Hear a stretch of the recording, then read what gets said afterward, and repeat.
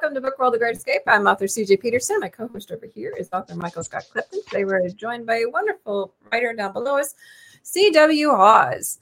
We'll get to him in just a few minutes. Before we get there, Mike, how was your weekend? It was a good one. We got to go see our grandson, and of course he's not that far away now. Longview is about 50 minutes away from where we live, and got to see some Ellis Pottery. If you get a chance, if you're in Longview at night, they have a Christmas walk, and it's beautiful with lights and Christmas characters. Took our grandson through there. He spent half his time running he's 2.5 years old, spent his time running from one display to the next. It was fun. And anyway, this weekend, Melanie and I are going to be at the Abilene Comic Con in the Abilene Convention Center. My son lives at Abilene, so by happy circumstance, we'll be staying with him while we're going to the Comic Con. And Brett works in Abilene, so we're going to be able to kill two birds with one stone, so to speak. And then next Tuesday is the Longview Art Walk. Normally they have it on Thursday, but it'll be on Tuesday. It'll be the last art walk of the year, and we'll be at that from 5 to 8. It's in downtown Longview in the historic area. We'll be in the Vera Bank lobby with some other fellow authors that we always show up for the Longview Art Walk. And then I will be on the Meet the Author podcast, Carter Novels, on Wednesday, December 7th, 6 o'clock Central Standard Time, 7 o'clock. December 6th? Or 6 o'clock Eastern Standard Time, 7 o'clock Central Standard Time. So, and then it's December 6th. Let me make sure, December 6th. I'm sorry. You're right. It's December 6th. It's on a Wednesday. On Wednesdays with us. Yeah. December 6th. Thank you, CJ. At 7 o'clock Central Standard Time, 6 o'clock Eastern Standard Time. And looking forward to that. It'll be my second time to be on there, the Meet the Author podcast. I'm looking forward to it. And anyway, looking forward to the break. That will conclude probably for the year the book events that we will be attending and reload, I guess, for the next year. So there you go. Well, I was sharing with the guys that last time we were on here. Basically, I was sitting in front of that window that has the curtain with my computer on a box. So today I actually have a room. I have a desk. I have a chair. There's a bed, dresser. So our house is slowly beginning to be found. The reno guys are now gone. We had a lot of reno going on as soon as we moved in. So for about 2 weeks. And so now we're just kind of slowly trying to finish unpacking while I'm trying to get Christmas up at the same time. So yeah, it's been fun. But I'm trying to get it all done because I start school in January. So we're trying to get it all done and get it all fixed. So obviously events have been on hold, but we hope to start in, I believe the first weekend of February is Brazoria Comic Con down in Texas that we'll be at. So we'll be helping with that one and help run that one. So yeah, in the meantime, I know that next week we have Jinx Schwartz will be on. Excited to have her coming on. I've been trying to get a hold of her for a while. So excited to have her on. She's one of your Magnolia Bluff writers. And I know that you guys are currently on tour with Lone Star Literary Life book tour. Tour. I'm a blogger for them. So good. Awesome. That's cool. That's a good thing. Welcome, sir. Happy to have you back. And good to be back. Yes. Thank you. The last time we had you on for mystery. Today we're talking paranormal. So we were kind of trying to figure out a definition for it before up with one. So I as far as I'm concerned, I don't see any difference. When I was growing orchids, there were questions over species and genus and how they were classified. Mm-hmm. And there were lumpers and splitters. The lumpers always wanted to lump everything together into big, genera, and the splitters wanted to split everything. So there were all these other ones. And there were no rhyme or, reason about the whole thing, no rhyme or rules about it.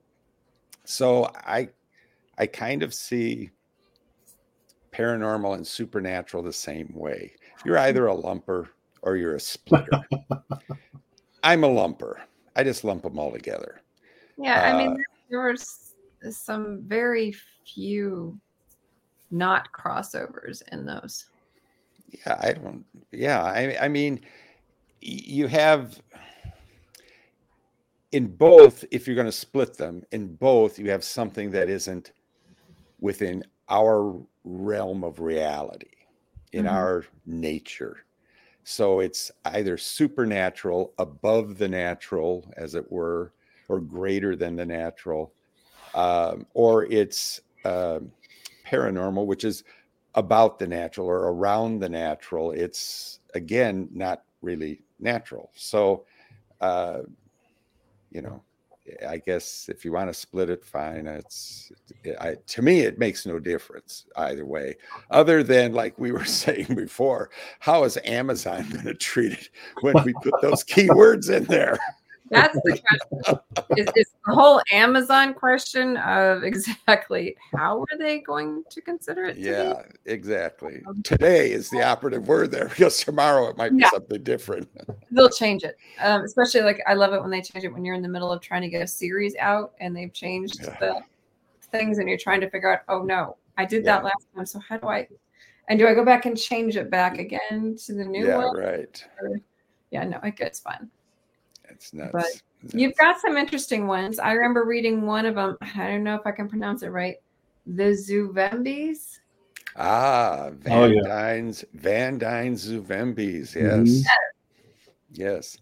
The well, that's part of the Pierce Moston paranormal investigations series.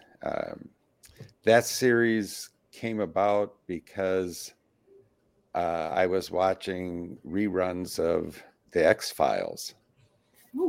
And it hit me all of a sudden that, well, what if the two investigators suddenly met something out of the Cthulhu mythos? And what if they weren't really just working for the FBI, but it was a really super secret government agency that's purpose was to get rid of these Lovecraftian monsters that were going to destroy the earth? So then I said, did somebody else do this first? Well, there was a writer who was somewhat similar, but not exactly. So I said, that works. So then I started running with it. And so it's mostly cosmic action adventure horror is what Pierce Moston is. But there are, with Van Dyne, there's two Van Dyne books. Van Dyne's An Evil Genius, which is a trope in and of itself. But he creates these monsters to try to, again, take over the world, So in the first book, Van Dyne's Vampires, he has all of these vampiric type creatures. Then in the second one, Van Dyne's Zuvembis, actually, I pulled the Zuvembi out of a Robert E. Howard story, Pigeons from Hell. Pigeons from Hell is an awesome story. But a Zuvembi is kind of out of voodoo, although I don't think it's actually voodoo. But the Zuvembi is essentially a woman who drinks the black brew and becomes this timeless creature whose sole purpose is to kill people, usually motivated out of hate. So using that kind of that idea, was then able to play with things about hate and how hate can give you, a bizarre purpose in life. And so there were some philosophical things I was able to toss around in there. But basically, the Zuvembi is a supernatural creature or a paranormal creature, however you want to classify her. And so I had great fun with that. So go ahead. So I know you do a lot of, it seems like the books that you've written are kind of cross genre. So what other genres would you say that you write in CW besides just the broad categories we've established of paranormal? Well, I mean, I write, a straight private detective series, and I do have a post-apocalyptic series. It's on kind of hold right now, but it has a nice ending if I never get back to it. Those are just straightforward. There's really nothing supernatural about those. Right. But I do have some shorter works that one's a ghost story that I have, and I have a vampire story, and I love vampires. How can you not love vampires? And so, and then I have a Cthulhu Mythos short story. What is that? What is that? Yeah. Well, the Cthulhu Mythos is an invention of H.P. Lovecraft. And Lovecraft's was a materialistic nihilist or nihilist. And his base philosophy or worldview is that given the whole scope of the universe, we are nothing. And so to kind of play this out, he created this race of beings that he calls the elder gods, Cthulhu being one of them. And basically they're invading or trying to invade our world. And there's always a group of somebody trying to stop them. And usually they do. Or Cthulhu and his ilk just sort of decide, this isn't quite the right time. But the purpose of that is to show that we are insignificant and that there are these greater beings who really don't care if we live or die. It's like us and ants. Do we care if ants live or die? No. Well, that's how Cthulhu is. He doesn't care if we live or die. Gotcha. So the Cthulhu mythos is maybe a sub genre of horror or supernatural literature, whatever you want to peg it. I've thrown in an action adventure twist to it because Lovecraft did not do action and adventure. But I think for today's readers, they like a little more action, although Lovecraft's very popular. But I think, generally speaking, today's readers like some action in their stuff, so in their reading. So Pierce Moston has a lot of action, but the base premise is set in the Cthulhu mythos. And so it allows me again to play with the philosophical question of, do we actually have meaning or don't we? And if we don't have any meaning and these beings are going to squash us eventually, why are we even bothered stopping them? And so I'm able to play with some of these philosophical type issues, and I don't, it's not heavy heavy laden or anything, or heavy handed. This is, nobody wants to read that stuff, but except philosophy students. But I sort of, kind of sneak it in there to kind of give the reader a chance to think about it. Mm-hmm. So you would include horror as one of the elements in paranormal? Well, it could be. It doesn't have to be. And then it gets to, well, how are we defining horror? Is horror a genre, or is horror a characteristic? There are some people who don't call horror a genre. They just say it's a characteristic of a science fiction story, right, or a fantasy story, or a any kind of story. So I think horror sort of has a little separate. So you can have paranormal and it not be horror per se.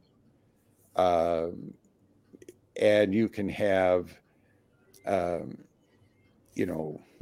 you can have fantasy without magic. So if you can have fantasy without magic, you can have anything. So, it all comes down to what type of a recipe are you wanting to create. Yeah, exactly. Story has different elements of pretty much every genre. It's just which one are you currently highlighting in this particular story series. Right. But we've taken genres and we've subdivided them into so many thin slices now that it's hard to know where the genre begins and ends. I know that at a lot of book events that I've been to, and I'll ask someone, well, hey, do you like to read? Yeah. What do you like to read? Horror. Yeah. Not paranormal, not fantasy, not science fiction, horror. And so I think in the mind of some readers, anyway, that it's definitely its own category. Mm-hmm. Right. Yeah. I agree with you, Mike, that there are a lot of people who are in that camp. And again, yes, I would say splatterpunk, for example, is flat out horror. I don't know that you could sandwich it anywhere else, because it doesn't really fit anywhere else. Mm-hmm. But it's its own kind of horror. It's totally different than cosmic horror, for example. It's totally different than a ghost story, really. Right. Well, unless there's a ghost doing the splattering, right. I guess. I don't know. But,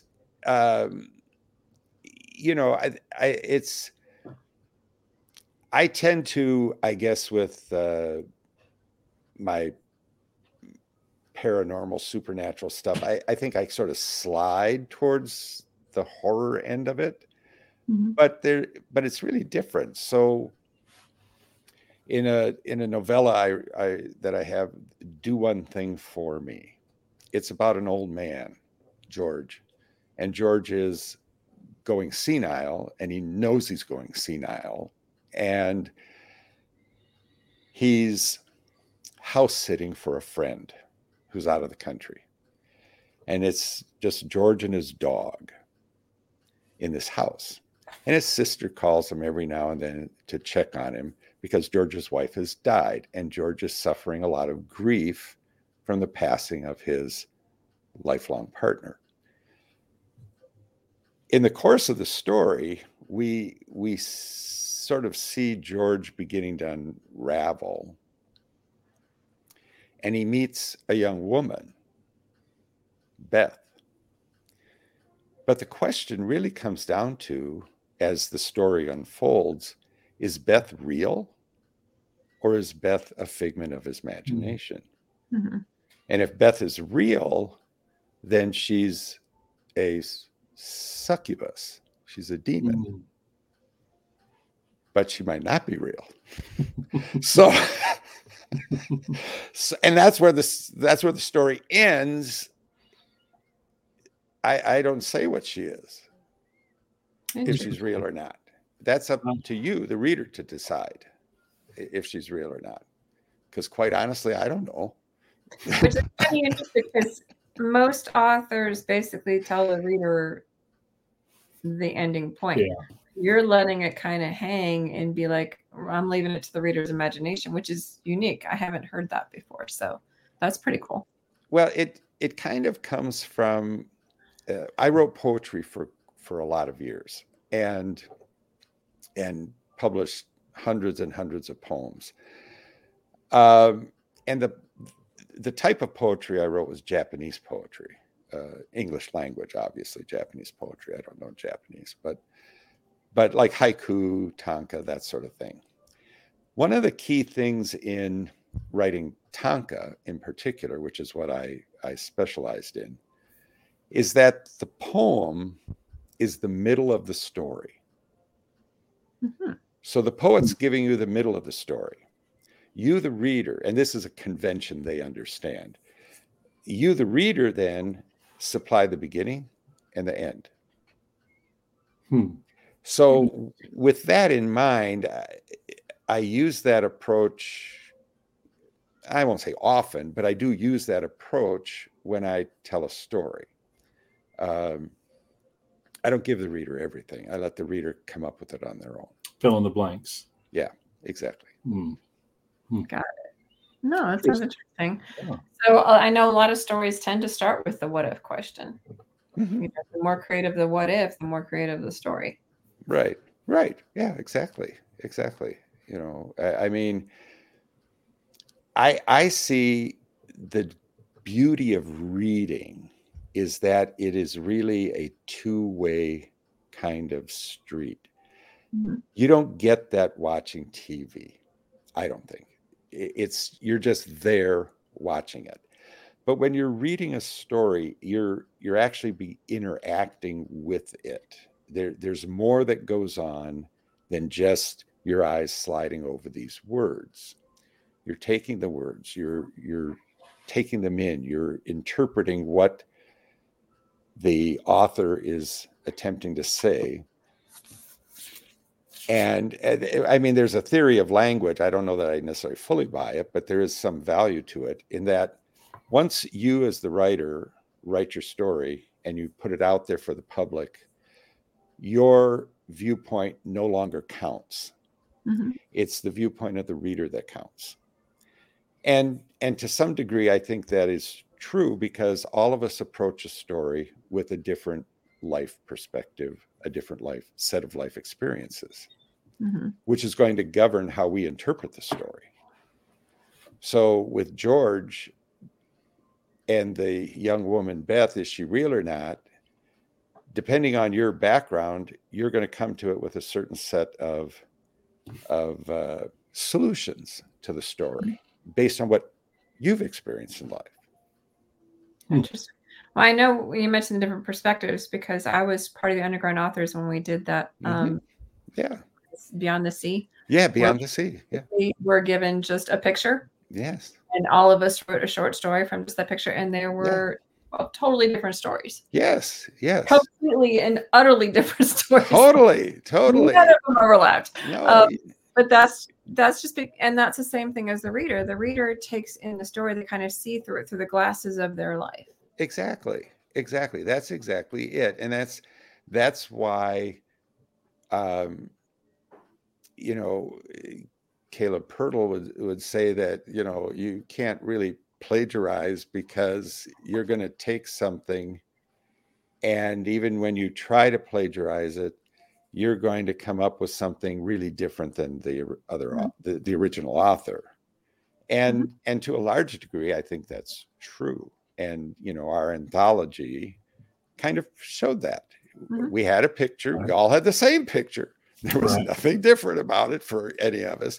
And I wrote all the stories. They were all different. They were all different. I mean, it just was amazing what we all got out of that experience, looking at that picture and then what it ended up in. And so, you know, I think that, it's the reader and the writer have a special relationship when they read. And so, you know, when you write, in this case, you were, you know, paranormal fiction, you're writing about say what you know, so you write a vampire story. But your understanding of everything is different than somebody else's.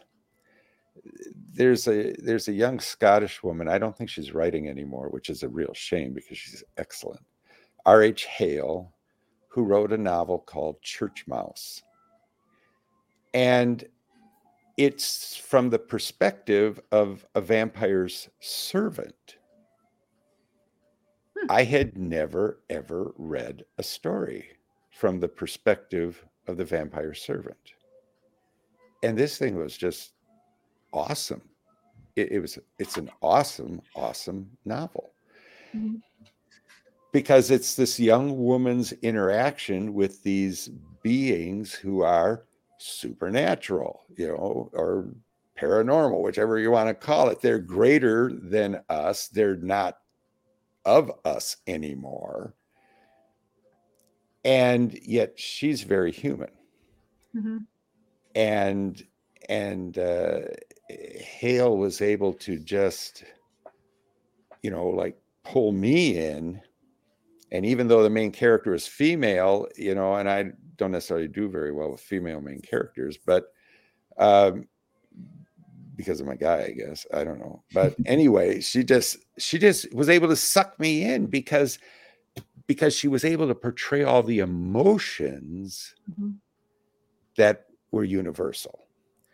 So, it's a phenomenal novel. We have about 2 minutes left. 2 minutes, the 2-minute warning. I know, it went by fast. If you were to give advice to somebody who wanted to write paranormal, what would you tell them? Or supernatural? Whichever, yeah, or both. I would say, first off, you have to read it mm-hmm. and like it. If you don't like it, you're really not going to enjoy writing it. If you don't enjoy writing it, the reader's probably not going to enjoy reading it. So, I think you really have to read it. Yeah, it's that same theory of no laughter from the writer, no laughter from the reader, no tears from the writer, no tears from the reader. Yeah, you have to enjoy it.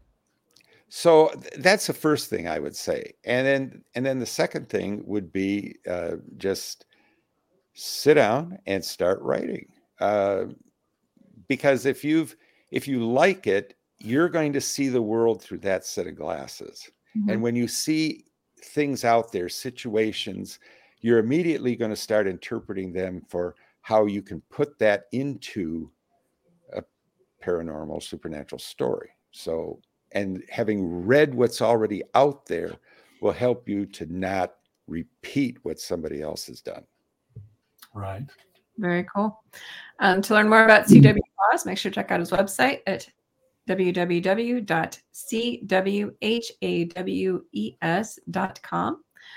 He has multi-genre, so make sure there's tons of stuff to check out. Meanwhile, next week we're going to have author Jinx Schwartz, who's also part of the Magnolia Bluff series, crime series. So we'll be talking to her about her series Head of Coffee. So looking forward to that. She's a fun lady. CW, thank you for coming on today. Thank you for having me. Talk to you. Always a joy. Is there anything you'd like to add? We have 1 minute left. I would just say that for all the readers out there, this is the best time to be reading. There's so many good books. And for all the writers out there, just keep plugging away. You have an audience. Yep. Definitely. Also, this time of the year is a great time to find deals on Kindles, Nooks, and Kobos for those e-readers. There's also a lot of paperback specials that are out there, so make sure to check them out. Yeah. I know I have some. All of my fellow authors tend to have some about this time. So load up your Kindle or your Nook or whatever your preferred e-reader is for the entire year about now.